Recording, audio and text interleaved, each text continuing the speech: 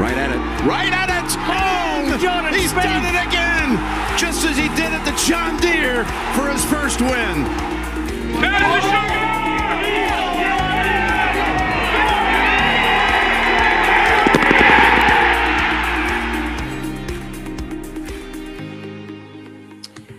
Welcome to the fourth episode of the Go Get That podcast. This is a good week, coming off a big win in the Ryder Cup for this only the second time in the last 7 Ryder Cups, which is crazy to think. This is our second time in a row winning it on home soil, which is also good. We got to win one. We got to win one overseas, so definitely looking forward to 2023 in Rome. We'll be going over everything that really happened. I mean, there's a lot to break down. And I think we can start off with me saying that I can fully accept my L in the predictions. Europe stood no chance this week. They were never going to win that. And I don't know really what I was thinking after looking at that talent gap, but it is what it is. But I think there's another L that we have to bring up on Jordan's part. Bryson DeChambeau is who Jordan said had a 0% chance of winning this week. He's doing pretty darn well right now, which is kind of unexpected. I don't know what your thoughts are on that, but well, first off, he's doing well in his group. Yeah, but he is doing very good in his own group, but he's still not winning anything because that Kyle Berkshire guy is just. He hit one, I think, 455 today. I think Bryson's topping out in the 410, 412, 420 range. Yeah. I don't know. I don't know much about long drives. So. I understand after getting the Ryder Cup prediction wrong that you wanted to let me hear it about the long drive. Yeah, Bob's just trying to distract you from my Ryder Cup prediction. But good for Bryson. Yeah. I predicted him to have a good Ryder Cup. And he did. Well. He did. Him driving the first green on Sunday was honestly one of the best moments of the tournament, in my opinion. Absolutely. So good for him. He's good for golf. Yeah. Well, yeah. Bryson was electric this week. Absolutely electric. We'll get to the rankings at some point for the U.S. side. Yeah. He's pretty high up there for me. Yeah. So I think to break that down. I mean, speaking of Bryson, I think we can just start off right there about how this team came together and really showed up. I mean, a quote from Steve Stricker was, even Brooks and Bryson wanted to play together, which just showed how much they were a team. And I mean, I couldn't agree more. I mean, I know we on this podcast we thought it was not going to be pretty, but Steve Stricker, I will give him credit, and I'm going to take a little credit away from him later in the show, but I will say I'll give him credit. He really did a good job of making this a team. Which you didn't really see. I mean, DJ and Brooks had beef before, and Brooks and Bryson, obviously. He did a good job of, I don't think Reed would have hurt us, but I definitely think going with that play of making it a locker room thing was the right one, because obviously it paid off. So, I thought the pairings were really good all week. To be honest, it was shocking. It was some shockers, sure. Yeah. But everybody seemed to get along pretty well, and they all bought in, right? I mean, the Ryder Cup is becoming. Yeah. This week, I think, proved that the Ryder Cup is now more meaningful to the guys on the U.S. side, which is awesome to see, because when they're motivated and ready to go, they're a tough team to beat. So hopefully they can go do it in Europe in a couple of years, but. For now, they can celebrate, because that was a dominating performance. Yeah. As you said, in a couple of years, that's the key. It's a lot easier to win on home soil than it is across the pond. Since the three of us have been alive, we haven't won in Europe. So we'll see in 2 years. I think that'll be the telltale sign, and the European team could look a lot different in 2 years than it did this at Whistling Straits last 100%. Week. So we'll have to see. Yeah. It's just another thing I want to go into, especially, is just the emotion that's left out on the course. I mean, this event, in my opinion, is the best one in golf. Nothing really it's really tough to compete with Masters Sunday, but I think this is right up. I think this is better. I think this is better than the Masters. I mean, unless your player's winning, I mean, this event just as someone said about Rory, I mean, it's an event that makes grown men cry, which is ridiculous because I mean, they're playing for country, they're playing for more than just themselves, which is something that you don't see in golf ever because it's not a team sport. And I don't know. I kind of want to ask, what do you think makes it so? I mean, other than the fact that they're just playing for country, I mean, I personally think it's the fact that it's the only time really where they're playing for something bigger than just themselves, which is something that you just don't see in the sport. Yeah, I think Kyle Porter from CBS wrote a really good piece about Rory and stuff like that. So if you haven't read it, go check it out. But I think there's something about playing on a team and building those relationships with those guys. Like some of my best memories are from team sports in high school, and I have a lot of really close friends from those teams still to this day. So it's really more about the memories, even if it is an exhibition. And like you said, Bob, playing for something bigger than yourself, you're playing for Europe or you're playing for the USA, but you're also playing for the guys around you. So it was really cool to see, especially Rory, because he's such a big face, be as that was pretty cool, emotional as he was about it. It's cool, and it adds certainly makes others feel like this is an event that is worth watching and something to get excited for in the future. Yeah, I think Dan's spot on, honestly. It's just the team thing. I mean, these guys are all friends on the American team. You got the guys in Florida, you got the guys in Texas. I mean, they see each other at their home courses like every single day. But it's the Ryder Cup and the President's Cup. They play two events as a team. Every other week on the PGA Tour, they're playing against one another. So the ability in these cups to be able to come together and actually play as a team, it means a lot to these guys, as we could tell by just the pouring out of emotion. I mean, look at the European guys. Look at Poulter. Look at Westwood. I mean, these guys are in tears because this might be their last one. So, yeah. And so, Jordan, what you want to talk about how a lot of the pre-Ryder Cup things about how the team was in shambles. There was a lot of locker room issues. You said that was blown over or overblown. But why do you think that? They're grown men at the end of the day. So you can say Brooks and Bryson dislike each other. They might still dislike each other after the Ryder Cup for all we know. And it was all for TV, the hugging and everything. They might still dislike each other. But at the end of the day, they're grown men. They're both trying to win the Ryder Cup, as we saw Brooks and Bryson play. They want the same thing. Exactly. They both played some pretty good golf at Whistling Straits. I mean, they can come together as a team, as Brooks said, put things away in order for the best interest of the team. And as we saw, they did that. So I just think they're grown men. They can get over it. Yeah, I don't even think personally, I do think that it was nice seeing Brooks and Bryson hug out. I mean, they were obviously drunk, so who knows how much that was legit. I don't think that they're completely I don't think they love each other by any means, but I think as you said, famous quote, the enemy of my enemy is my friend. I mean, that they were both trying to beat the same person or both the same team. So at the end of the day, their goal is the same, and that's their job. And again, they're grown men. They can put it aside for a week. And I think they did a good job of that. Yeah, I think some of the stuff beforehand too was a lot of the possible tension came from maybe not assuming Patrick Reed would be there, but kind of thinking that Reed could be there, and Brooks Bryson is this big thing that they haven't talked about. Brooks has made these comments, right?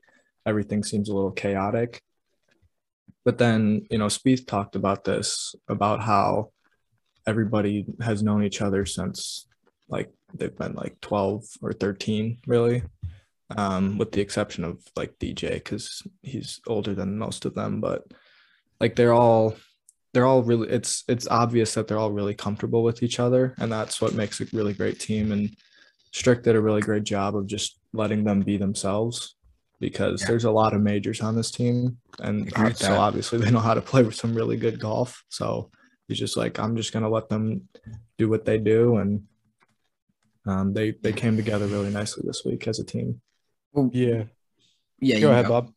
Well, I was going to say, I think we can. That is where I really want to give Stricker the most credit. Stricker, this was a style of captaining that I really haven't seen or known to have happened before, where Stricker basically said, it's very tough to get you guys to get a new routine for just 1 week. So we're going to try and keep it the same as any other week and then just come together and play for the same pause when it comes to playing golf. And I think that there's a lot to be commended about that. And I think that played a big part in how big they won because they felt really comfortable. I mean, as Steve Stricker said in the post-round presser about how Brooks Koepka didn't have to go to a team meeting. He could take a nap. Bryson DeChambeau could go to the range after the round, which is just something that it's their routine. And these guys have a routine every week. And to be able to replicate that as much as possible usually results in success. And I want to commend them for that. At the same time, I personally believe that this was, and I think most people agree with me, this is the best golf team ever assembled, Ryder Cup, anything. I think you could pick 12 other players in the world, no matter the country, and they would not beat this team. They were that good. And The stats would agree with you. yeah, I mean, they were that good. And to that point, I want to say, I'm not trying to take away from the fact of what Steve Stricker did, but the people saying that Steve Stricker is I think you give any captain this team, any captain, I think they won the Ryder Cup. So as much as I do give Steve Stricker credit for doing what he did, I think the comments about he needing to come back in 2023 because this was because we finally figured something out that worked. I don't think that's the point. I think Steve Stricker did a good job of taking care of business where he needed to, but he was not the sole reason why they won this cup. They were just the better team, and it wasn't close. Oh, that's completely fair. I mean, this team is just stacked. I mean, I don't want to toot my own horn, but I was very happy with the captain's picks. The only one I was on the fence about was Berger. I was happy with 5 of the 6. And if I'm happy with 5 of the 6, that tells you they were just easy picks to make. The team, they had the highest official world golf ranking average of any team in history. They were stacked. On Stricker's note, the one thing I just wanted to make a comment about was, I know you don't want him back in 23. I think that's fair about trying other people, having him back just because they think he was the reason they won the cup. I understand that. But I think one of the things the Ryder Cup teams have wrong in the past is having a new captain every cup. I know in the President's Cup, they'll have a captain be a captain on 3 straight teams. They'll captain 3 straight teams. Yeah. I think part of the especially problem on the international side. Exactly. I think one of the problems with the U.S. is they go captain to different captain. There's no consistency. I don't know if that would be the reason we'd win more, but I always found that weird. Like, I know you're anti-Stricker in 23, but I'm thinking he's won a President's Cup. He's won a Ryder Cup now.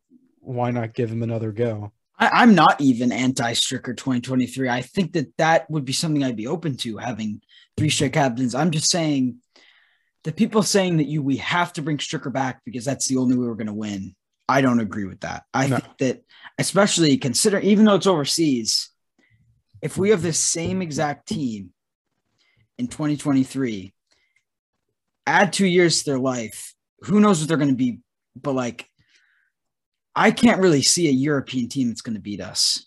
It's on foreign soil, but I mean, you'll have to see some serious regression on our side skill-wise for them to really have much of a shot. I mean, it's not looking good for them. If we played at our full capabilities, we're not going to lose in Europe. I don't think so. Yeah. That being said, though, like 2 years is a long time. It is. That's true. Like 2 years ago, English was not English. Scheffler was not. He was not going to beat Rahm on Sunday. Morikawa was in college. He was not a 2-time major champion. 3-0-1 in the Ryder Cup. Like, Europe, I think Europe will find some dudes, and they they will be ready to play because it's on home soil, right? Like the U.S. had a really young team this year, but it helped being in Whistling Straits in with the fans supporting them. And Europe could have 4, 5, 6 rookies in 2023, and they could, maybe do the same thing, right? Like I think the it's hard to project 2 years into the future, but certainly right now the U.S. seems to have their group of, I'd say, probably 11 guys that I think will be there in 2023. Who's the one you don't have there? Maybe 10. So English and Berger, I think, are the guys that like they're kind of in the future. I see them being as fringe Ryder Cuppers. And if there's like another young US guy that makes a big move these next 2 years, I could see them going with that. Although experience does play in Europe, and obviously Patrick Reed will want to be back on this team. Horshaw, there's going to be people that'll make a push for the team in 2023. But I think they've got their core. I want to disagree with you on a take about Harris English. I don't think he had the best week this week. I think a little bit was overblown because as whatever you want to say about his record, I think you need to take – I'm not saying he didn't care. I think you have to take the singles match very lightly.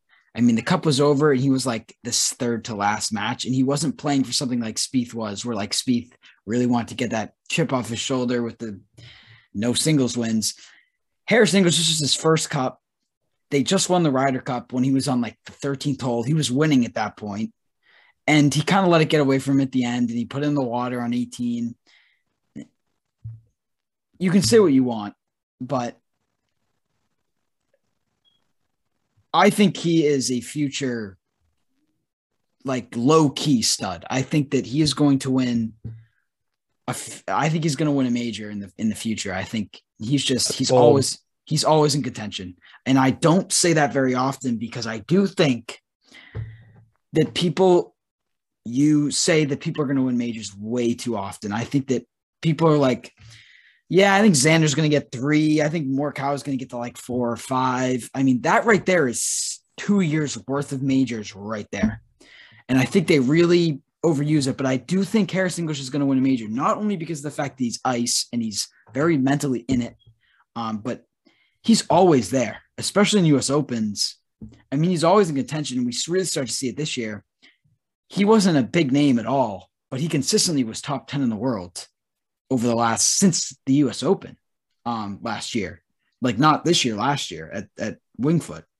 And he's just low key been very, very solid. And eventually he's going to catch fire because as I saw him at the Travelers, I mean, that guy makes putts when he needs to. I mean, he made a 30-footer on the 18th hole to force a playoff. I mean, he's not the greatest golfer in the world, and I think that there are going to be a lot of people that are better golfers than that will win less majors. But I do think he'll win a major just because of the fact that he's always right there. He's consistent, he's solid, and he's going to find a week where he gets the job done. So I do think he'll be in future Ryder Cups. Berger, I agree with you on that one, but yeah, I mean, I'm not trying to discredit English's play this year because he's been phenomenal. Yeah, I just think that it's really hard to win tour events, right? Like it just in general it is. And he won 2.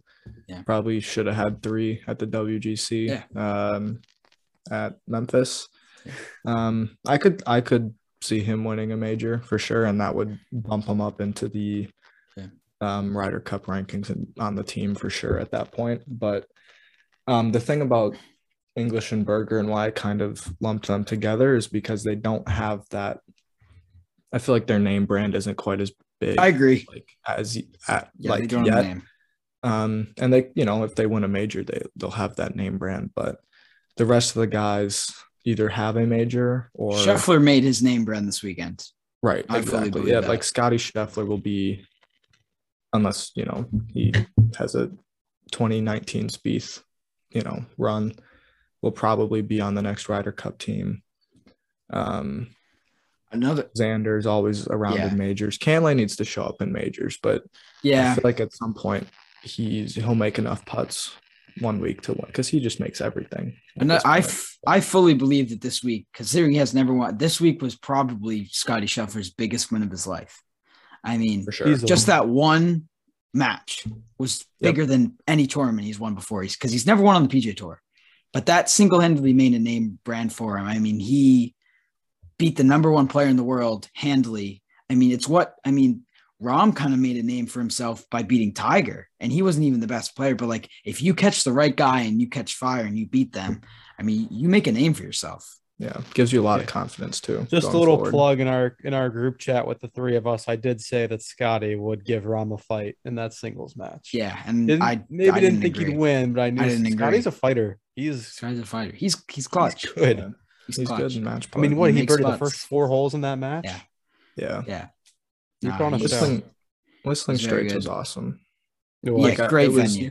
You could birdie pretty much every hole if you hit 2 really good shots or 1 or whatever. But at the same time, like, you could make a 5 or kind of like we were talking about on the live pod.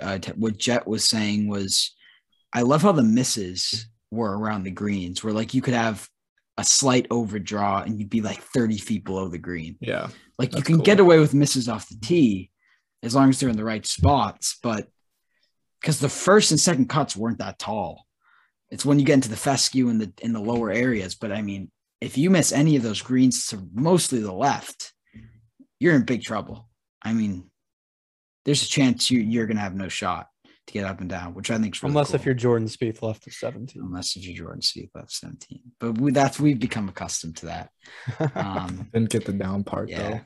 Thanks, JT. Yeah, thanks, JT. Another thing I want to say about future players, I feel like a lot of it again is unknown because of the fact that, I mean, look at what happened to Jordan Spieth in 2 years. Jordan Spieth in 2 years went from a dominant player to 60th ranked in the world approximately, and then another 2 years later is right back there on top of leaderboards. I mean, anything can happen in 2 years. We could see Morikawa not on the team in 2 years. I mean, who knows? But obviously that's not what we want because I love Morikawa, but we love Colin. No, he was a stud this week too. Yeah. Do we want to go into who do we have as the best and worst players? We can even go into the list right now. We can go ahead and do that. I'll go first. Do you want to let's start with Europe because I don't think anyone has European rankings. I don't. I don't either. But I just want to talk about, I think obviously Rahm was the best. I think Sergio had a great week, even though he was carried in a few matches. But again, at that age, to be able to contribute how he did was pretty impressive. Who else? I had someone else in my mind that I thought Lowry had a great week. He should have played more. That was good for him. Lowry had 2 pretty bad losses, but one of them he caught a hot Patrick Cantlay, and the other one he played with Rory McIlroy. So I mean, what are you gonna do? He also that was pretty cool. Similar to Scheffler, he had like a moment, Exactly. People are like, there's Shane Lowry right there, and he's already. Did you got guys a see the picture of his dad celebrating behind that putt? Yeah, that was awesome. Cool. Yeah, I mean Lowry. Say what you want. I've never thought he's the greatest golfer in the world. I think that he was I never really thought of him as a great golfer. I thought that he was like kind of a 1 week wonder when he won at Portrush, but I like the guy. I'm a fan, especially from Irish descent. I mean, you could just tell he's a nice guy and he's got passion. He's hilarious. It's tough to root for him in Ryder Cup week, but on non-Ryder Cup weeks. I think the most unfortunate thing about Lowry is he didn't get down on 17 to go play that shot out of the crap down there. Yeah. Yeah, it did. I mean, there was some booze. There was some booze. But yeah, we can go into the list. Yeah, you can go first, Jordan. I will get us started. I have a feeling most of our list will be similar, but so I got DJ first, which I think we're probably all universal on. Yep. Morikawa second. Yep. Cantlay 3, Bryson 4, Xander 5, Scotty 6, JT 7, Brooks 8, Tony 9, Berger 10, Spieth 11, Harris 12. Yeah. Dan, you can go. I have DJ 1. That's pretty obvious, 5-0. I have Cantlay ahead of Morikawa, only because I guess partly because he won his singles match pretty convincingly too. And Morikawa was good, but I thought don't get me wrong, Morikawa was awesome this week, but I thought Cantlay was really cool as well. And Morikawa played with DJ, so it's a little tough to like they were unbeatable, but I thought Cantlay kind of not carried Xander, but he was the better of the two. Then I have Scotty 4, just because he beat Jon Rahm pretty good on Sunday, and that was pretty awesome. Bryson 5, because he's perfect for home Ryder Cups. We'll see how he does in Europe. That might kind of go south. But then I have Brooks 6, and this is a little bit of like, I had pretty low expectations for Brooks this week, and he actually played really well. He had to play with Jordan too, so he did a good job of not being a problem, which shouldn't give you bonus points, but for Brooks Koepka this week, for me, it gave him some bonus points. I have Xander 7 because I felt like Rory he didn't play that great, and then he kind of beat him on Sunday. And Xander was good. He was fine this week. But he's not the most electric guy, so it's tough to be like, oh man, Xander was on fire out there, and he was super fun to watch this week. JT 8, he was good. I mean, not much more to say about that. He brought the fire. Yeah. Berger 9, he paired well with Brooks. He was pretty shaky in their second match together. Yeah. And he kind of got lucky in his singles, I guess. Fitzpatrick kind of gave it to him down the stretch, but he was really solid this week. And then I have Spieth 10, and then Finau, and then English. Yeah. Well, so I did my list a little bit different. I didn't really do it based on how I thought people played, because in the end, in the Ryder Cup, that's not that important because it's how much. So I kind of did it more of a how much they contributed and / how well they stood up to their expectations. Because again, I mean, could you replace some people with other people and have got the same points kind of like situation? So I had DJ 1 and then Morikawa 2. Those two were legendary all week. And even that final, who do you tie in this in singles? Morikawa, Hovland. I mean, they went back and forth all day. I mean, it's not like Morikawa played bad. Yeah, that was a fun match. It was a good match. It was a good match. I'm going to go with number 3 at Xander Schauffele. And my reason for this is because as much as he had a bad singles, he was really, really good in the team play. I mean, he carried Patrick Cantlay that first match. That second match, him and Dustin, I mean, I guess Dustin kind of did some heavy lifting there, but I mean, Xander still was deadly. He was making a lot of putts all week. And he just played really well in the team play. And I think in the end, that says a lot. Being a rookie, I get he had some jitters, especially that missed putt on 1 on the singles, but that's why I'm there.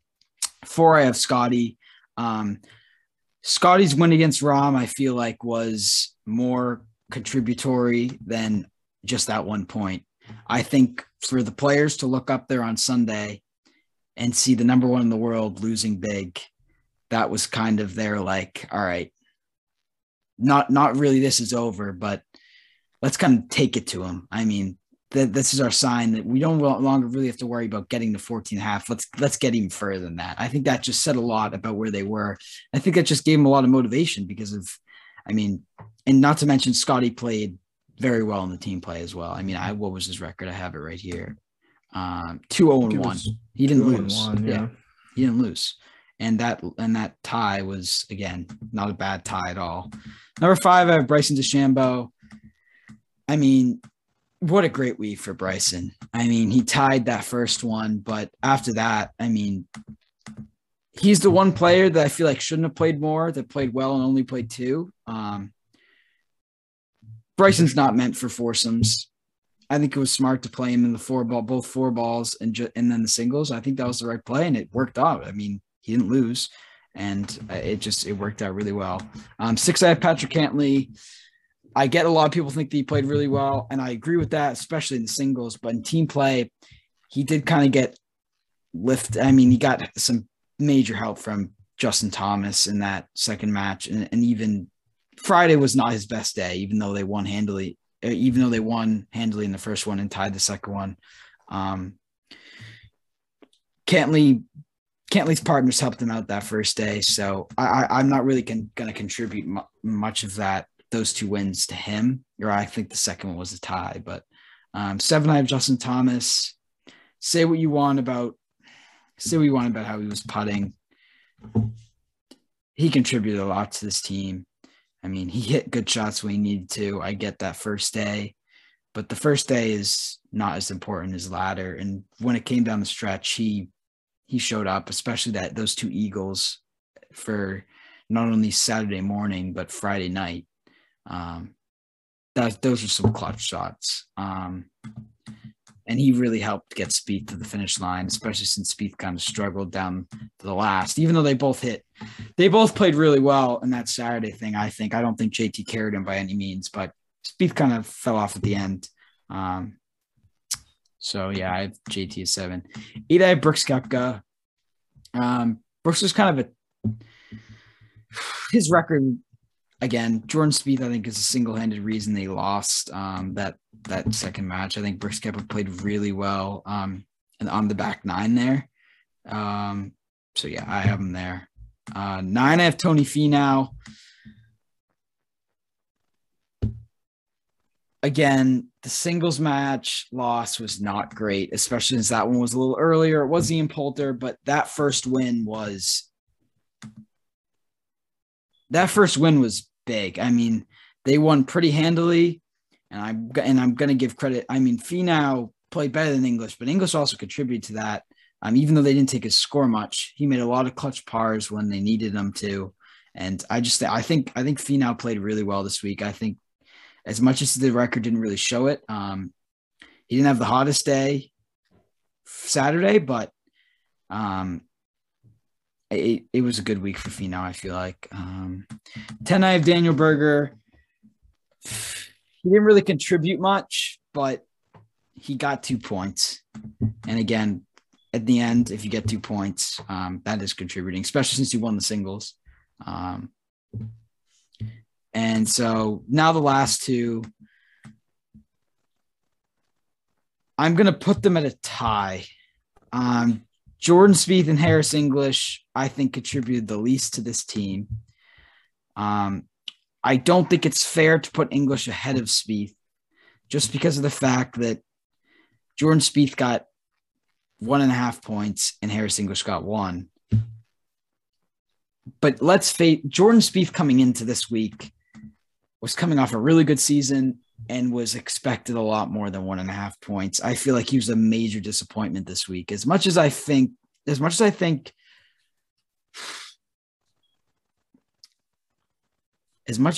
Jordan, the putter was really what let him down.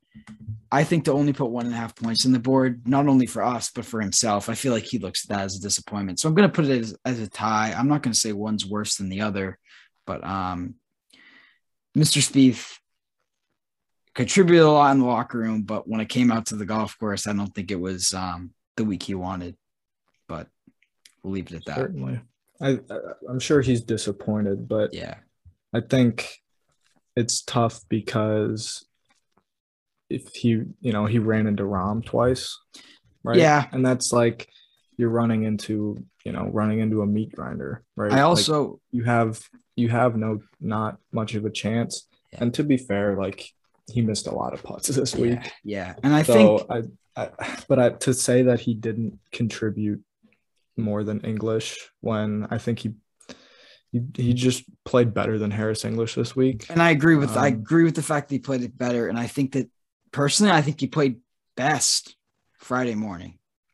I think that was when he played the best golf, which is really disappointing because JT couldn't hold a thing. But again, in terms of contribution, you got to get the point, and he didn't, which sucked because I really thought that I think that if they win that match, if JT holds a few more putts, I think the Ryder Cup for Jordan Spieth is very different. I think not only does sitting him in the afternoon because he would have been sat anyways, I think that gives him a lot more motivation. I mean, to win and then get sat definitely gives you a lot of motivation. I mean, you're hungry to get back out there.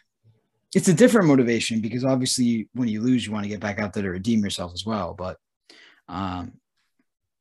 that Friday morning hurt because I think Jordan Spieth would be looking at a very different record right now. Yeah, I thought the most disappointing thing was Sunday, honestly, because I know I agree. From a tracking standpoint, he played really good on Sunday. Yeah. And Tommy Fleetwood made, 2 or 3 20, 30-plus foot putts. And if he doesn't make those putts, Jordan Spieth has a win in singles and a cup. So it was – I'm not going to lie. Sunday was frustrating. I mean, the cup was won. He's fist pumping like he's about to win a tournament at the 16th. The cup's already won. He really wanted it Sunday. And I think that what made it really disappointing was until like the 12th or 13th hole, it didn't really feel like that was going any other direction but a win. Like it felt like Jordan Spieth had it the entire time, even when he was all square on like 9. It felt like he was always going to win the match. Mm-hmm. Just because, I mean, that was kind of how the vibes were all day, though. I mean, the United States is killing everyone. We're finding a way to win everything. It was disappointing. I know I was pretty gutted. More gutted than I probably should have been after winning 19-9 in the Ryder Cup. But I mean, he birdied 17 and he tied that hole. Yeah, that was rough. I mean, that was so clutch, though. That was so clutch. Yeah, he made a big putt there. Yeah, that was big. But yeah, I agree. Spieth certainly left a lot out there and result-wise, but I just think, I don't know, English was kind of uninspiring this week in general, and I think Finau kind of the same thing. I mean, Thursday matches are a big deal, right? Because they set the tone. So, or not Thursday, Friday. Those, like, they were good on Friday, but you know, they were the only 2 losses in singles on Sunday? Or no? Ooh, I think it was English and Xander. English. Xander too. English, Finau, Xander.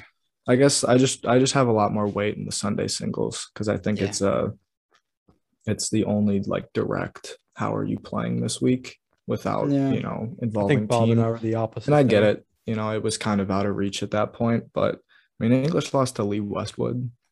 So he gave it away too, to be fair. Yeah. That's kind of, not a great look, but who cares? Whatever. 19-9. As Phil would say, we won the Ryder Cup. Yeah, exactly. Yeah, exactly. That's really all, and that's all Spieth cares about, I'm sure.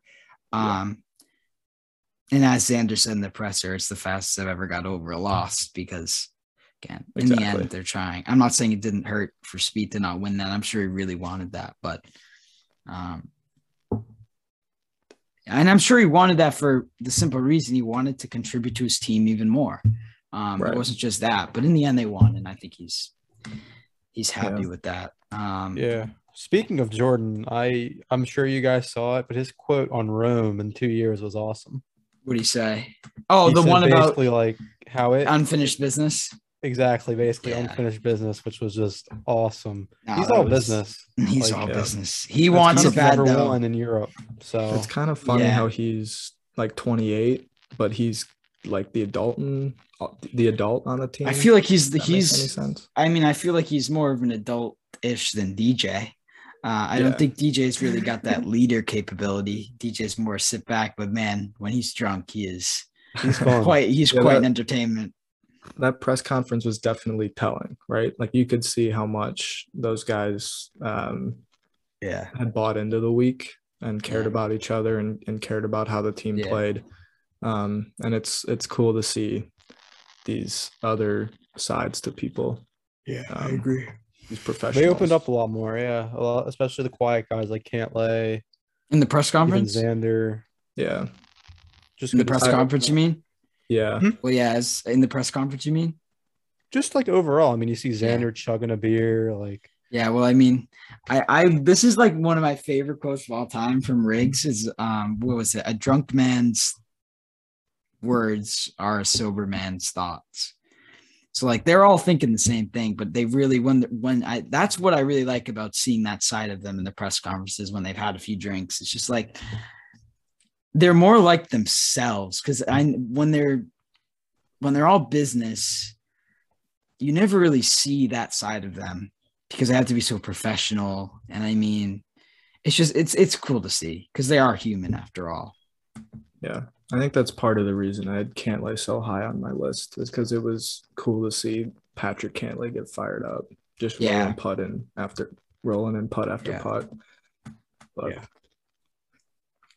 All right. Well, one thing I wanted to discuss was the JT Spieth pairing and why I don't think that should happen again in foursomes. I'm fine with it in four ball, and I think it's perfect for four ball because they're two good friends and they contemplate each other's games well. The thing that sold it for me this week was on 5 when Jordan Spieth had like 255 into the wind. And JT asked Jordan what he wanted to do. And no, Jordan asked JT what he wanted him to do because JT was hitting the next shot. And he was like, just do whatever you're comfortable with. And I feel like that rubbed off on me as a friend not wanting to tell another friend the wrong thing. And I feel like if you're in foursomes and you have a shot over water, you need to tell them what you're most comfortable with if you're hitting the next shot. And I think JT would rather be 80 yards out than 50 yards long of the green or having a tough up and down when water's also in play. I mean, JT is completely fine from 80 yards. I think you got to vocalize that. And I didn't love that. I don't think that would happen with Patrick Reed. And I just think I don't love the idea of them playing foursomes. I've never been high on it, but sorry, Jordan. I do have a thought on them playing foursomes. And it's interesting because they didn't play four ball this week, which is what everybody expected them to do. But that being said, I think they played foursomes because Stricker felt more comfortable rolling out them over the other pairings of Finau English and Scotty Bryson. Yeah. Scotty Bryson won. Bryson in a foursome is just tough, and they're both. And Scotty's a rookie. Bryson, a second time Ryder Cupper, and then kind of the same thing with Finau English is like. English is a rookie. Finau's only a second-time Ryder Cupper. Didn't play a ton in Europe, right? So they're not the most experienced guys. And there's a lot of pressure playing in foursomes because it's your shot, right? It's like there's no relying on your partner to go make a birdie or a par or whatever to bail you out.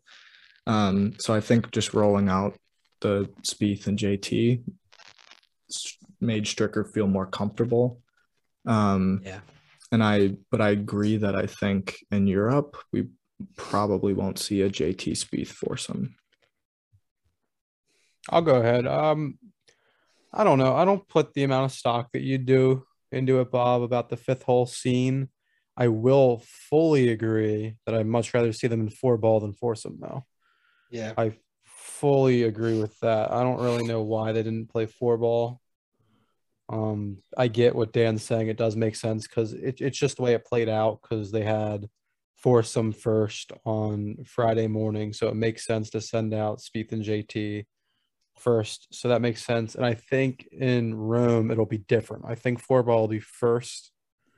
As far as my knowledge is aware, I think four ball will be first. So it'll make sense to send Spieth and JT out again. And that's my thought on it. I'm not a big fan of the Spieth JT foursome. Four ball, yes. Foursome, I think there's someone better to complement JS. Yeah. And the other Spieth pairing of the week was obviously Koepka. And what do we think Stricker saw in that? I mean, I have no clue. I don't. That shocked me.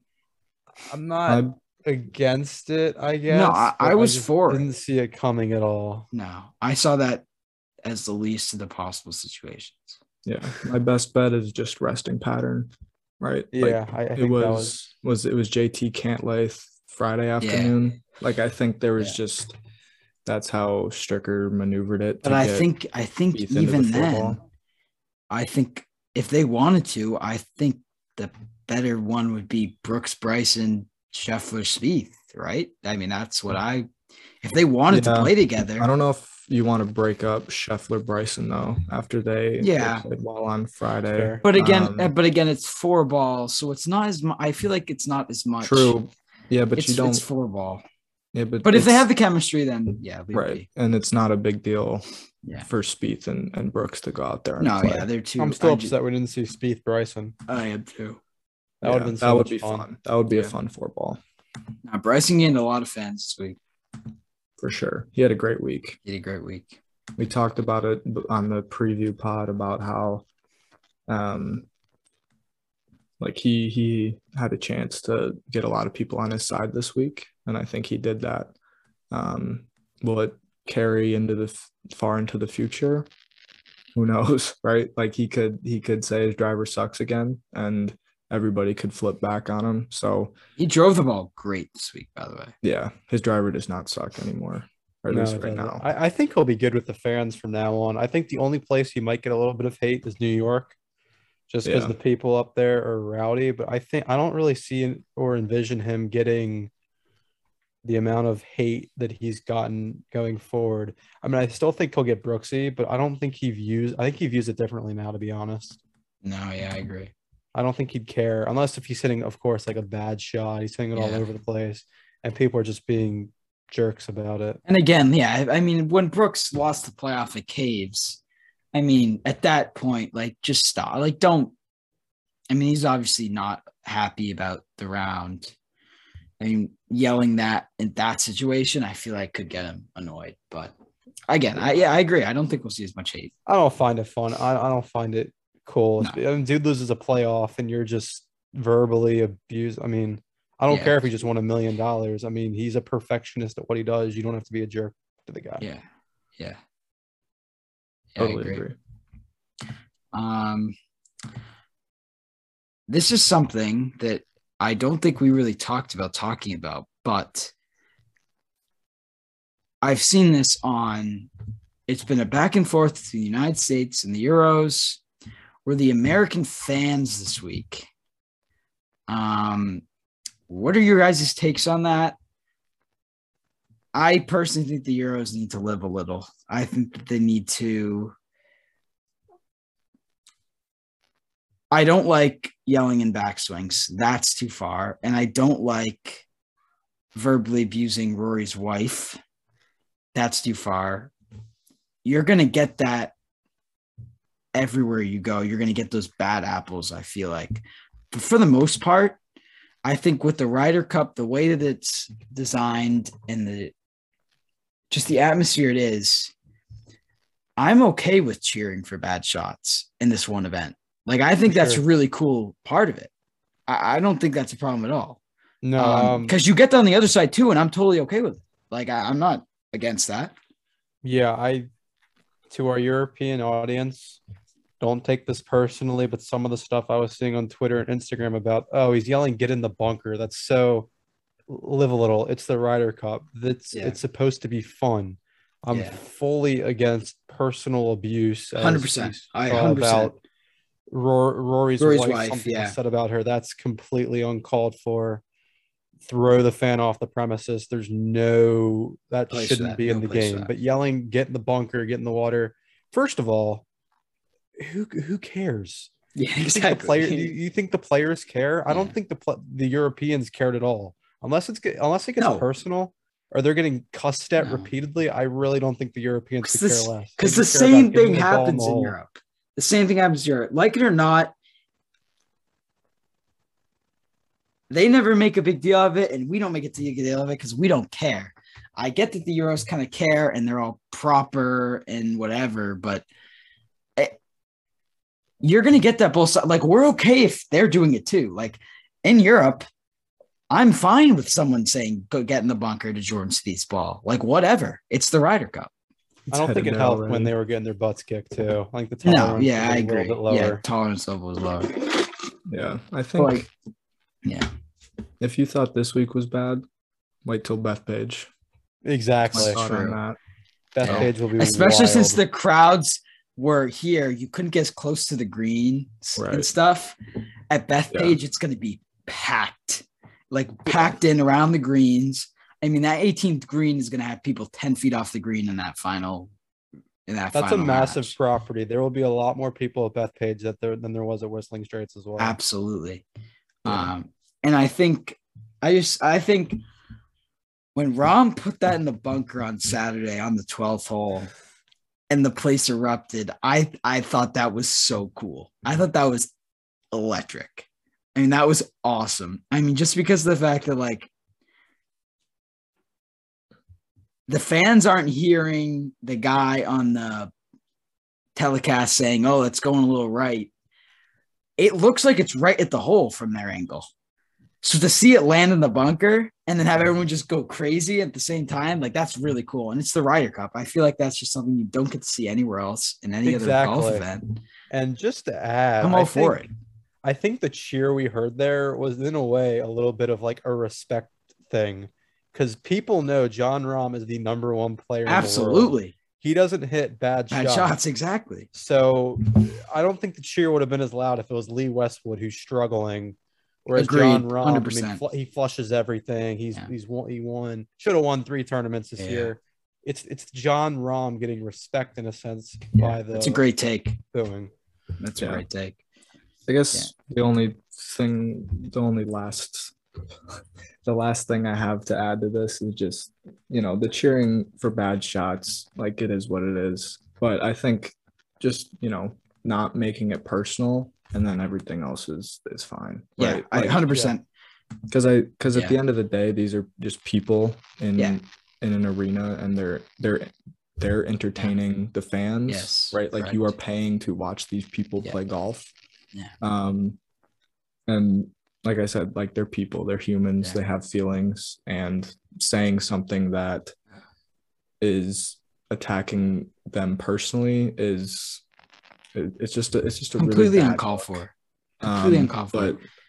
But cheering for a shot in the bunker or not a great putt, it's just like, whatever. My friends cheer when I hit a bad shot for playing a match. Like it's just kind of like that's how competition works, I feel like. Yeah, so just so everyone's on the same page, I completely agree. Personal stuff uncalled for, but everything else I'm all for. As long as it's not egregious too. Yeah, like I mean, if Jon Rahm just made a bogey to lose the hole, don't heckle him on the way to the next tee. Yeah, just say nice I'm going to be happy or whatever. My American. But you can cheer if they miss a 5-footer for par. I mean, we saw it all day with Hovland. I mean, Hovland could make it. Yeah, he made Spieth look like he was filling it up. Exactly. And we'll talk about Spieth's putting later, but not to mention if Jordan was missing all those putts in Europe, the European fans would be going crazy. Euros, Jordan in Europe, we know that. Yeah. So now I think we take a look into the future. And to say the least, the American side is looking a lot brighter than the Euro side. I mean, I'll let you guys start with this, but in terms of the futures of both teams, what are your takes? I'm pretty much on the same page as Dan. I think 10 of 12 or something in that area, they're set. Barring any injuries or any complete fall-offs, I think the U.S. team, per usual, is going to be very, very difficult to make. So I think a lot of those spots are solidified, and it's just a very difficult team to make. I mentioned it in the preview. I want to see Will Zalatoris at a Ryder Cup, so I'm crossing my fingers that he learns how to putt a little bit more, just because I think he would be really fun to root for in a Ryder Cup, world-class ball striker, kind of like Colin. And just looking at the European side, there is a lot of question marks. One, we don't know if the old guys want to come back. We don't know if they want to participate. I assume Poulter will probably be back for another, but Westwood will be turning. Westwood's done. Call it Casey's 49. done. Casey's done. Yeah, I think Westwood's not even gonna be good enough to qualify for the team. No offense to Lee, but No. I don't know where they're gonna go. They have the Højgaard brothers. They got Guido. Garrett Kigo, he's an international. Look what I'm talking Guido. about. But That got Guido Guido, guy's kind of good from what I've seen. Migliozzi, he played well in the US Open. Yeah. Robert McIntyre. McIntyre. As an American, though, I love Yeah. the sound of those names. I won't lie. Absolutely. It'll be interesting. It's Yeah. 2 years away. It's very hard to win on European soil, but from an American standpoint, I like how we're looking. Yeah. And another thing, I think the Euros are going to be hungry. As much as, as hungry as you are, if this is how it looks in 2023, they're not going to win. But if the teams get a little bit closer and they kind of have some studs come up in the next few years, they want to win badly. They do not want to lose back-to-back, and they do not want to lose on their home soil. So the people like Rory McIlroy and Shane Lowry are not going to want to lose again. Those guys are going to be passionate, and they're going to give their heart and sweat to the 2023 Ryder Cup. So yeah, it's tough to project Europe, right? It was two or I guess 3 years ago, it was kind of tough to project USA as well. Like, is Tiger going to be there? Phil, was Kuchar there? Maybe like there were just some weird up in the air. I think the US is pretty solidified, but Jordan mentioned Zalatoris, he could be there. Burns could be there. I think if Matt Wolff is in the right mind space, headspace, he could get back because he's uber talented. So, these guys they still have to earn their way back onto the team. That's for sure. Yeah. Mm-hmm. The US has a lot of talent, though. It's going to be a much hard, and I think there's a good chance that for that exact reason, as much as we think it's going to be, there's a good chance we don't see as large of a chunk as we think, just because the talent gap's so small. If Patrick Reed plays his way back onto the team and we get two new studs come up, like Morikawa, like a new Morikawa, then, there are going to be some good names that get left off that team. And we kind of saw it this year with Reed getting left off, because he was 9th in the standings. I get he was sick, but there's some good names. You could make a case for 5 dudes in the US that could make a Ryder Cup team in the next 2 years. Absolutely. Yeah, right. It'll be interesting, and you guys can tell me if I'm wrong, but we should be going back to the normal standings as well. It'll be 9 that auto qualify, and then I believe 3 that are captain's picks, right? Because we're past COVID. I think it's 8 and think 4. It's 8 and 4, but It's 8 and 4. It's 9 and 3 for the President's Cup. But Gotcha.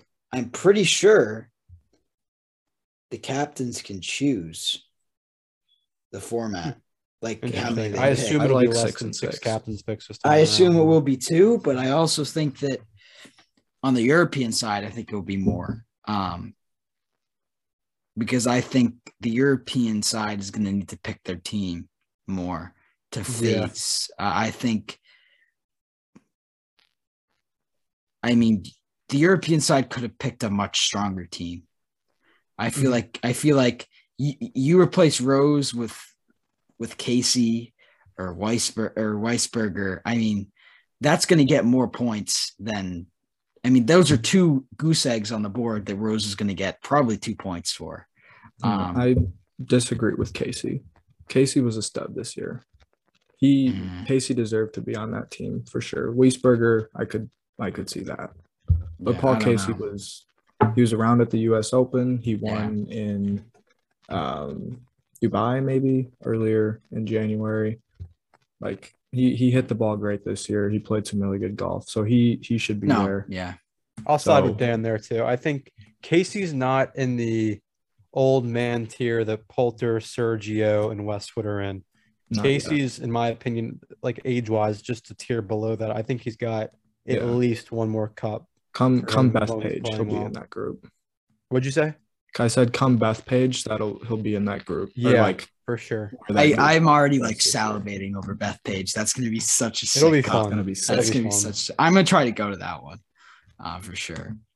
We're near the same area, so yeah, I think hopefully we'll be able to meet up in 4 years and Absolutely, that would have be a so good. fun time at Beth Page. but Absolutely.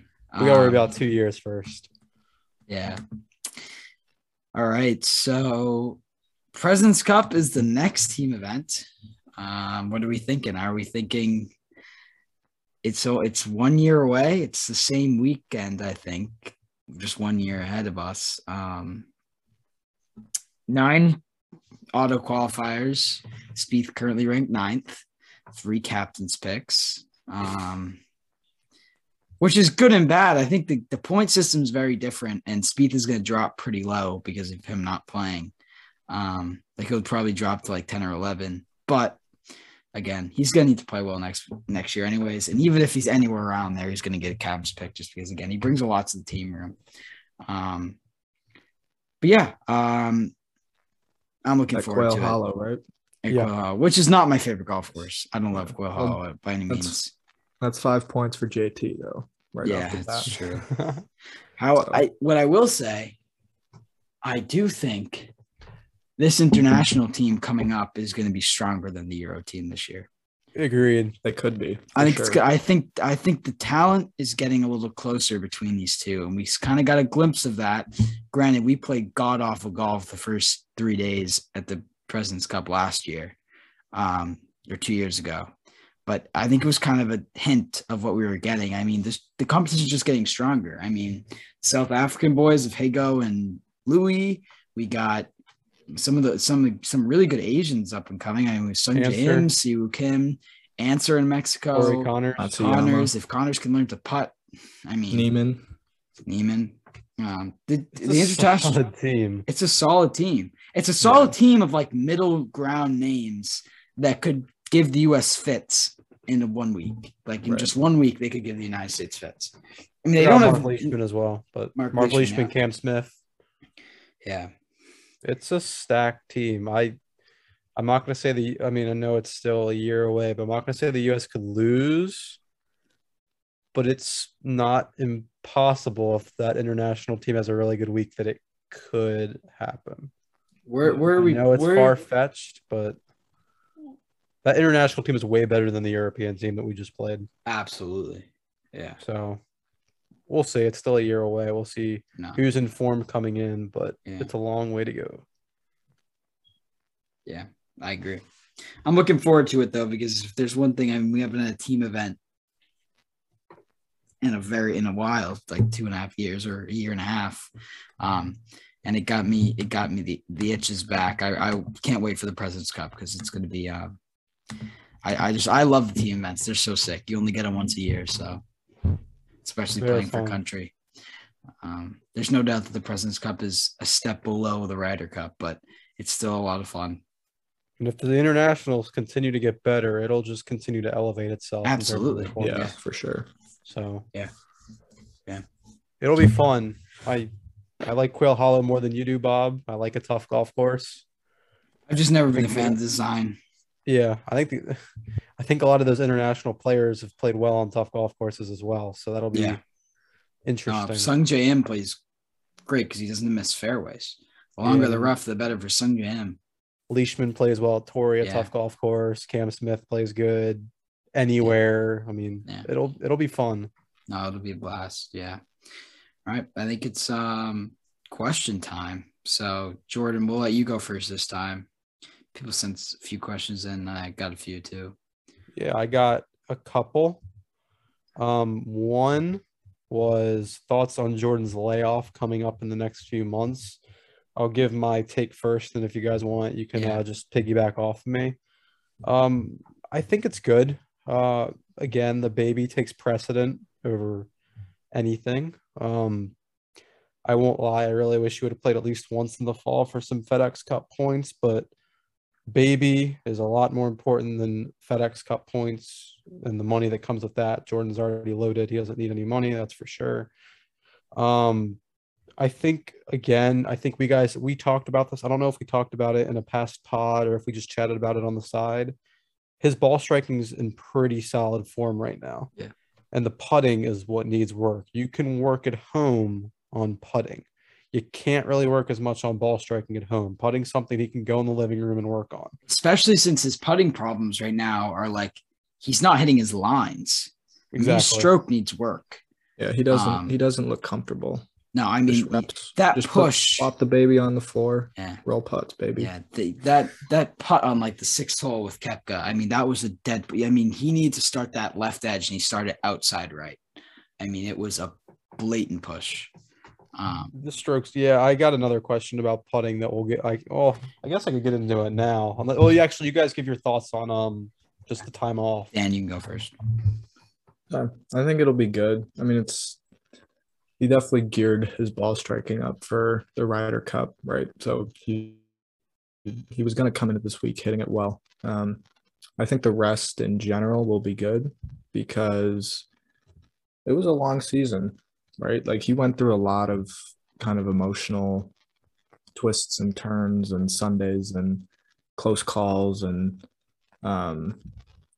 he was dealing with that wrist a little bit too. So just take 3 months, gain some perspective, and come out firing in January, and he'll be ready to go come January. My take on it is, again, I think it's great for him. I mean, this is the first time in Jordan's life since probably 10 years old where for the rest of his life, golf is going to become the second most important thing in his life. Or more importantly, not the first. And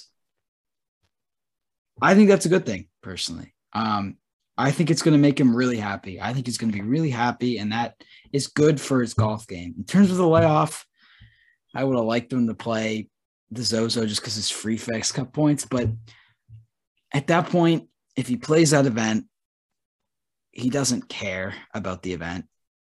So I'm okay with him skipping it, because if all he wants to do is be with his wife, then I'm fine with that. FedEx Cup points can wait. He talked about last season how he really wanted to get in front of the FedEx Cup points in the fall. And he did that, and he had a really good season. And I think he's back where he wants to be, with exception to the putting. And I think he can work on that at home while still being a good husband, a good father, and like staying home, taking care of the baby.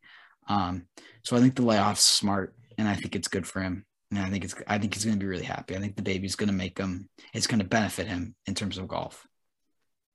I still wouldn't be totally shocked if he tees it up somewhere, but to be honest, like, he'll know what to do. Yeah, so. I wouldn't have been if someone hadn't already told me that he wasn't planning on it. Like, I would have kind of been expecting it almost, but since maybe the Cowboys have a bye week 1 week, and things can change too. I mean, exactly. No, I mean, it's not out of the picture. Things changes, so yeah.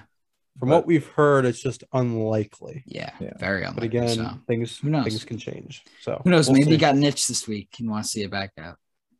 Exactly. But yeah, you can go with your second question. So my second question was on the putting, and I gave a lengthy response to why do you think JS is confident over long putts but appears really shaky with the short ones. And basically, I said a lot of things, but the long putts are more speed-based, not read-based / mental. Exactly. He usually, this week, it was kind of not his usual. He usually has very solid speed control. So on the long ones, you're not really trying to make them. You're just trying to judge speed. I know his speed control is a little off this week, but usually his speed control is on, which makes the long ones, they're always in his wheelhouse because he knows how to get the ball close. Regarding the short ones, it's part mental, I said, part bad luck, part stroke. I think he's in his head a little bit, and it's easy to see when he misses a short one early. He misses a short one early, the stroke tends to get off more and more as he goes on with his round. He pushed a few at the Ryder Cup, as Bob said. They were brutal, to say the least. And again, putting, I know the three of us know this, it's a lot of luck. 12 when he was playing with Brooks, I mean, he hit a great putt. It didn't fall, and it really just changed that match.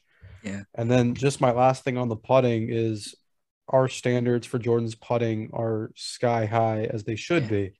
You look at his stats from last year, he putted well this year. It's just we expect top 5 strokes gained. He wasn't top 5 strokes gained this year. So we just hopefully try and get back to that. But again, our standards are just very, very high.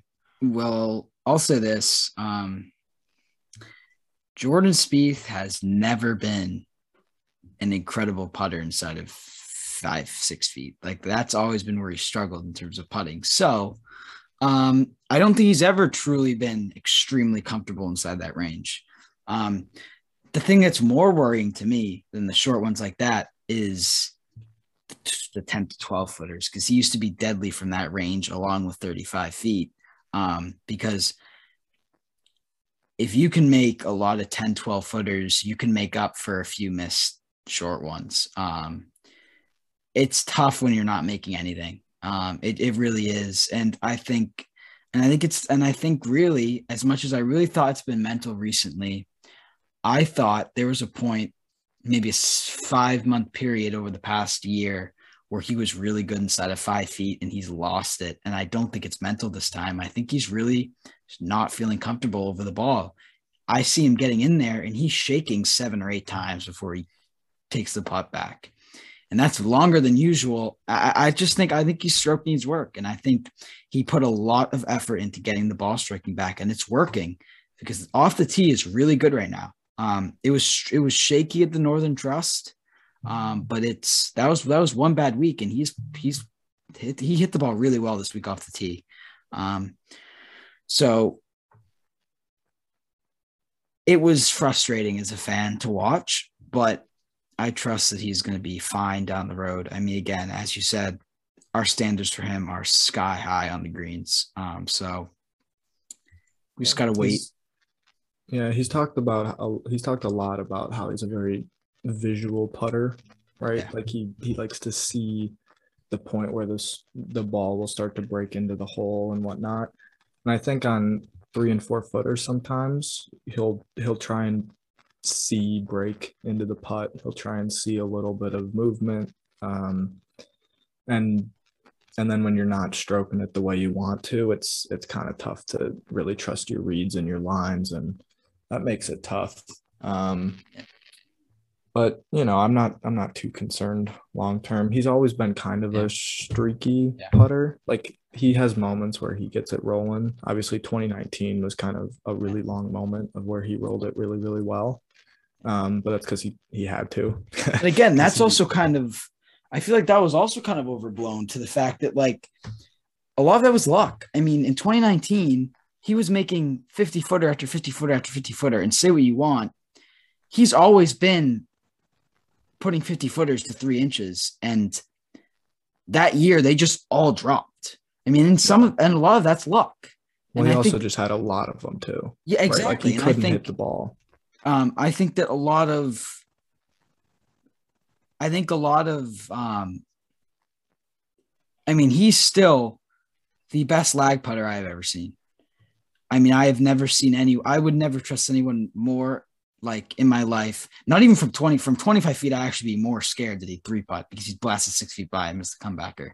From 80 feet, if I need someone to put it to inside a foot for my life, I'm picking Jordan Spieth. I mean, his speed control is just ridiculous. I mean, from 100 feet, you can put it to 5. I mean, that's insane. So I'm not worried about his lag putting. I'd be lying if I wasn't saying I'd be a little nervous, because it has been something it's something that's really frustrating, and we want it really badly. We want him to be able to make those 5 footers, because it sucks when he throws away a shot like that. But it is what it is.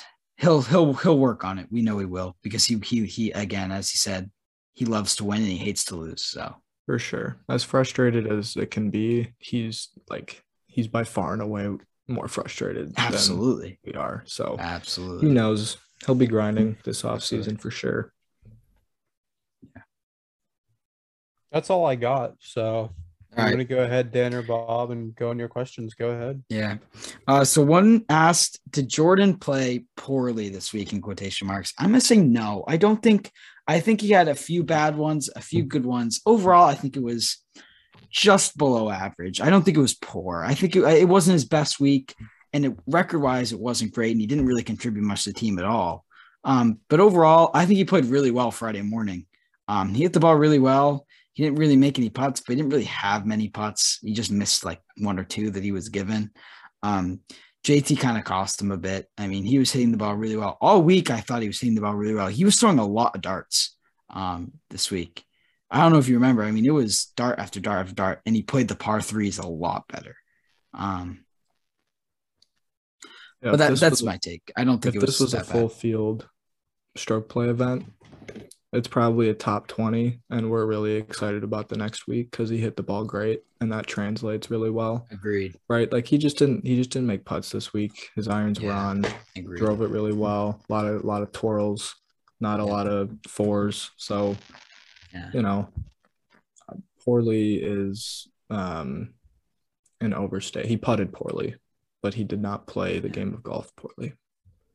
Yeah, I think that's fair. I don't think he played poorly at all, honestly. I think this week was kind of a lot just like his golf has been past the Open, honestly. Like he's played well, but just not well enough to be close to the leaderboard, the top of the leaderboard. Yeah. He hits some good shots, but then there's some that are like, ugh, like he made the double bogey against Tommy. He lost that one hole on Sunday to bogey. Like he'll hit some really good shots, but there's too many inconsistencies sprinkled in. But no, I don't think he played poorly. No. So ranked the U.S. players 1 through 12. We already did that. Another one. The next one was, did he play poorly? That was the first part of the question. Second one, or did he just run into the brick wall of Rahm? I think Friday morning he did. Saturday afternoon, I feel like they could have won that match. I mean, Spieth made putts. I don't think Rahm was incredible, especially because he completely carried Sergio. It was a 1v2, and they lost. Also, I'll say one thing about the 4-ball with Brooks, though, is like Rahm made putts coming down the stretch. So that match Spieth could have won it with his putter. They could have halved it if Rahm was a normal human being. But so there's a little bit of both, right? You just ran into a brick wall, but he didn't take advantage of the opportunities that he gave himself. Yeah, the Rahm teams just don't make mistakes either. Like you're not winning a hole with par. So if you're not making putts for birdie, you're not picking up, you're not winning any holes. That's the one thing about playing Rahm. Yeah. I mean, I agree. How are you feeling about 2022? Good. I'm feeling great. I can't tell you as a fan what was lower than Winged Foot in 2020. I mean, that was horrible. And the fact that in 1 year we've just completely quadrupled that. I mean, we're playing really well. And it's just one part after one part. And we'll get into that with the question I have in the future. But I'm looking forward to it, especially with the, as No Laying Up always says, perspective. He's just going to be, there's something about Jordan Spieth coming back in January, and he's just going to be a very happy man, which goes a long way. So.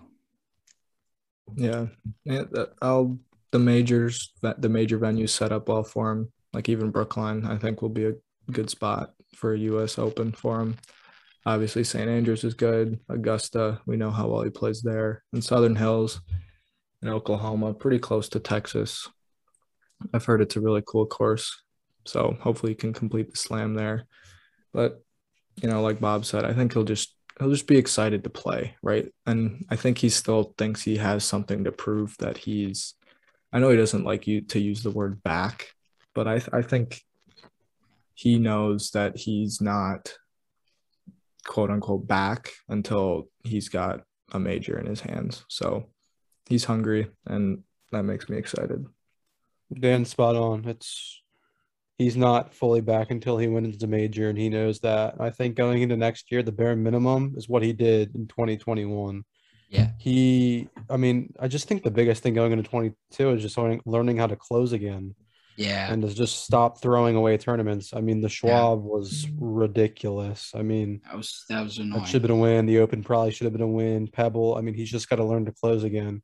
But yeah, I mean, Augusta cannot come soon enough. I think after the Open, finishing second, the way he finished second, playing great on the Sunday, I think he's ready to reclaim his throne. And hopefully come Augusta. I know we got January through March, but I mean, Augusta's circled for him and for us for sure. The next question basically builds right off. I just one quick question.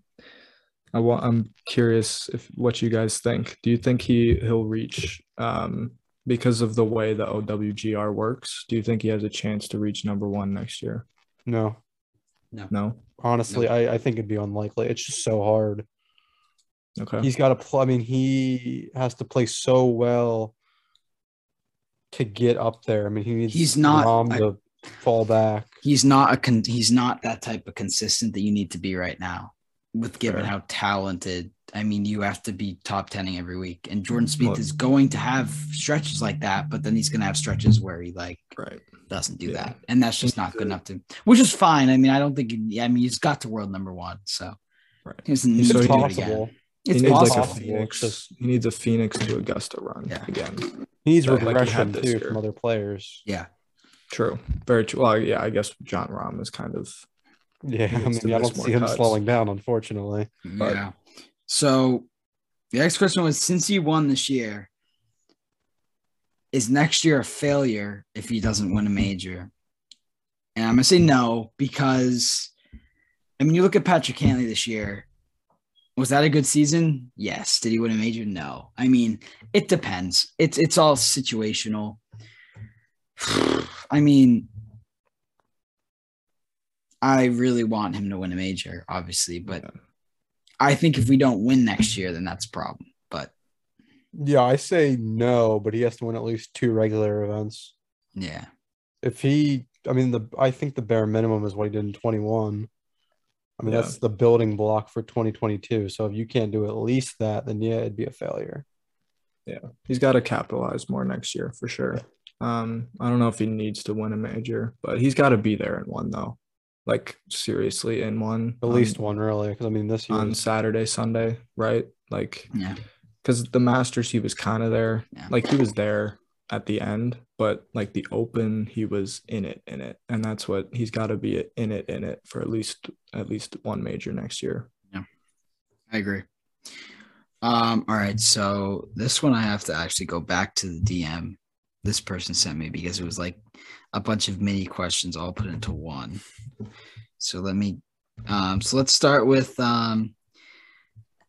do we have to accept that Jordan's game right now is an on-off switch where there's always something that's missing? And I will say, as frustrating as that is, I mean, that is just the most, I mean, he can never have anything going together, but he only needs to put it together for 1 week to win. Exactly. And that's what he did at Valero, and he won. You only need to if you put everything together twice in a year, you win twice. And you can even argue that he put together twice this year and he lost the Open. But most of the time you're going to win if you put together, and you don't have to put together every week. So I'm going to say no. I don't think you have to accept that that's his game, because I don't think that's what he wants his game to be. Yeah, I mean, to that person, I think it's just how golf works. Yeah. Yeah, I mean, to that person's quite, that's every golfer. That's Rahm too. Exactly. When Rahm doesn't win, something is letting him down. It's so difficult to have everything working. And when everything's working, it's a top 3 at that event. It's just, I mean, that's what these guys strive for, is just the consistency to have everything working. It doesn't happen 18 of 20 times or whatever you want to say. It just doesn't. Yeah. Especially down the stretch this year. I just think he had other things on his mind, and so it's tough to have everything clicking. And he seems like the type of dude to put in a lot of effort and time into something that's not going well, and then put less effort and time into something that isn't going as poorly as the other thing. Like if the putter's going great, he's gonna just whack thousands of golf balls.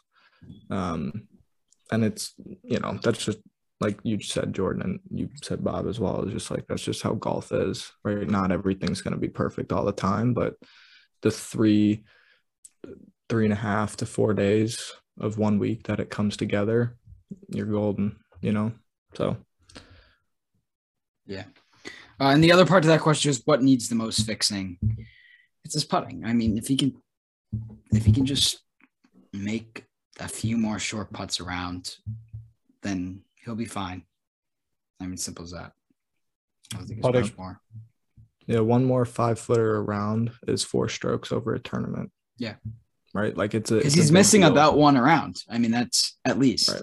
And I know this after the Open wasn't great, but I loved how he was hitting wedges, because I feel like if you're inside of 120 and you can put it to 5-10 feet pretty consistently. His wedges have improved a lot recently. Yeah, where the bad shots are 25 feet. That's how you win golf tournaments. So hopefully he can keep that going into the new year. Yeah.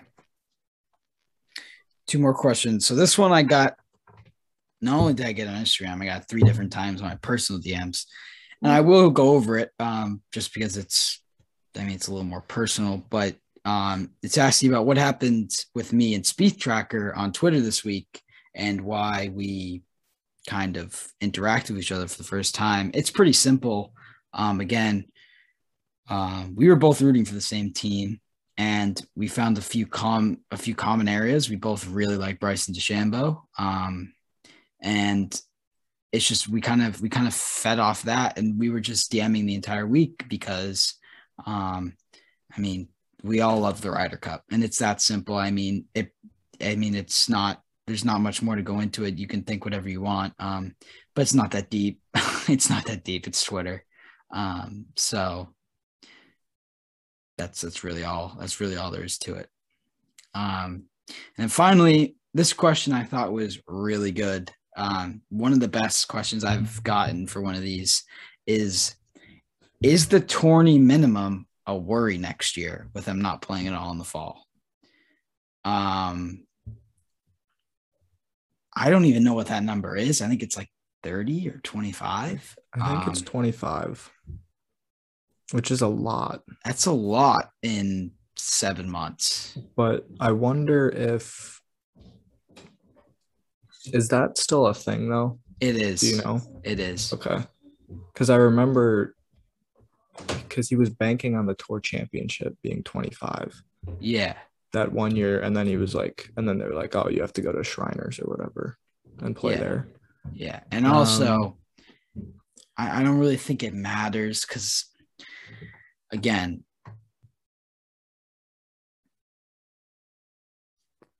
I think he's okay with paying the fine, if that makes any sense. The suspension's really only if you play only like 15, and I think it's like a $15,000 fine, which is not that big for Jordan Spieth.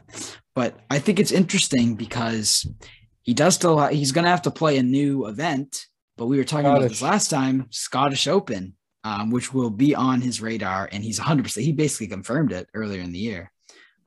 Which should have played it this year, but that's should have played this year. We would. I will stand by the fact that we are the champion golfer of the year if we played the Scottish Open. But what a doofus. Yeah. But I think it was a really interesting question because you have to look about how much is he actually going to play in just 7 months. That's personally, in my opinion, that spring, even Torrey to the PGA is the best stretch in golf. The summer doesn't even compete with that. The spring is the best stretch, and there's going to be a lot of tournaments there. And we saw he only played like 2 tournaments this summer this year, but it'll be a lot more. It will be packed in the spring and packed in the summer. Yeah. So I just did some math, or I counted weeks.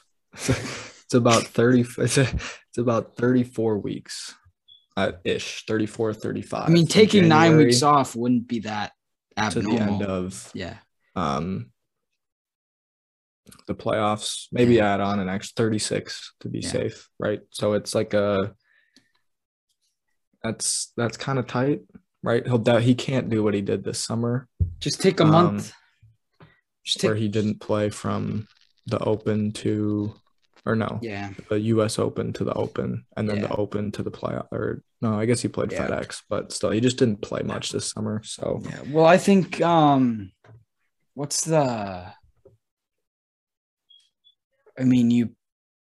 play 3 out of 4 weeks each month, and you still got 2 weeks to spare. So I think you're gonna have probably 2 of those months where you play every week. I mean, he's got that 5-week stretch in early February, and then he's probably got something near that Masters to PGA, Byron Nelson area. I think he'll be fine. I don't think now that I'm hearing it being 34, 36 weeks, I think he'll be fine. I think he'll be okay. I mean, it could be. Yeah. But other than that, that should be it. I mean, it feels good to finally have the cup back. But I don't know, let the off season begin, because it is going to be a long time, 100 days as the time we're recording this right now, until the next time Jordan Spieth plays golf, which is like double the COVID layoff. So thank God for football. Thank God for football. That's true. Football, at least it'll be football, because during the COVID layoff there was like nothing. But so we'll still be doing podcasts. We're going to try and get a few guests on here this off season. We'll be doing some scheduling stuff. I know we want to talk about a schedule coming up later this off season. We'll get a few guests in here, but we again just want to thank you. I mean, you guys have been pretty awesome. So thank you for the support, not only just here, but especially on our own pages. I know we've been doing pretty well. So it's been a blast. Cliche, but we are not here without you guys. Absolutely not. I mean, it's one of those things where we're not doing this so we can listen to ourselves talk. So you guys are the reasons that we're doing this. So thank you. The sport's been awesome. Yeah. I know we keep really saying that, but it truly has. It's been really it's blown our minds, really. I mean, we never expected this. So some of the DMs that we get, I mean, they just make our day. Absolutely. And I mean, I'm actually going to read off the review that I read on Apple, which literally made it brought a smile to my face, which is like ridiculous. But it was there's only been a few episodes, but it was the best golf talk I've heard in years, and my face lit up. I was super happy to hear that, and we're really glad you guys enjoy it, because we love talking about golf. We love talking about Jordan Spieth, so we'll continue doing it. We have probably in the next 2 weeks we'll have something else out, whatever we decide, but we'll figure something out. Let us know, like DM us, tell us what you guys want to see, and we'll try and make it happen. Obviously, if you ask for an interview with Jordan Spieth, we're probably not going to be able to make it happen right now. We're working on that one. We're working on it. Future plan. But again, thank you guys very much. But that should be it for the Ryder Cup recap. We did it. We got it back. And this is unfinished business. So see you in Rome. All right. Peace. Take care, guys.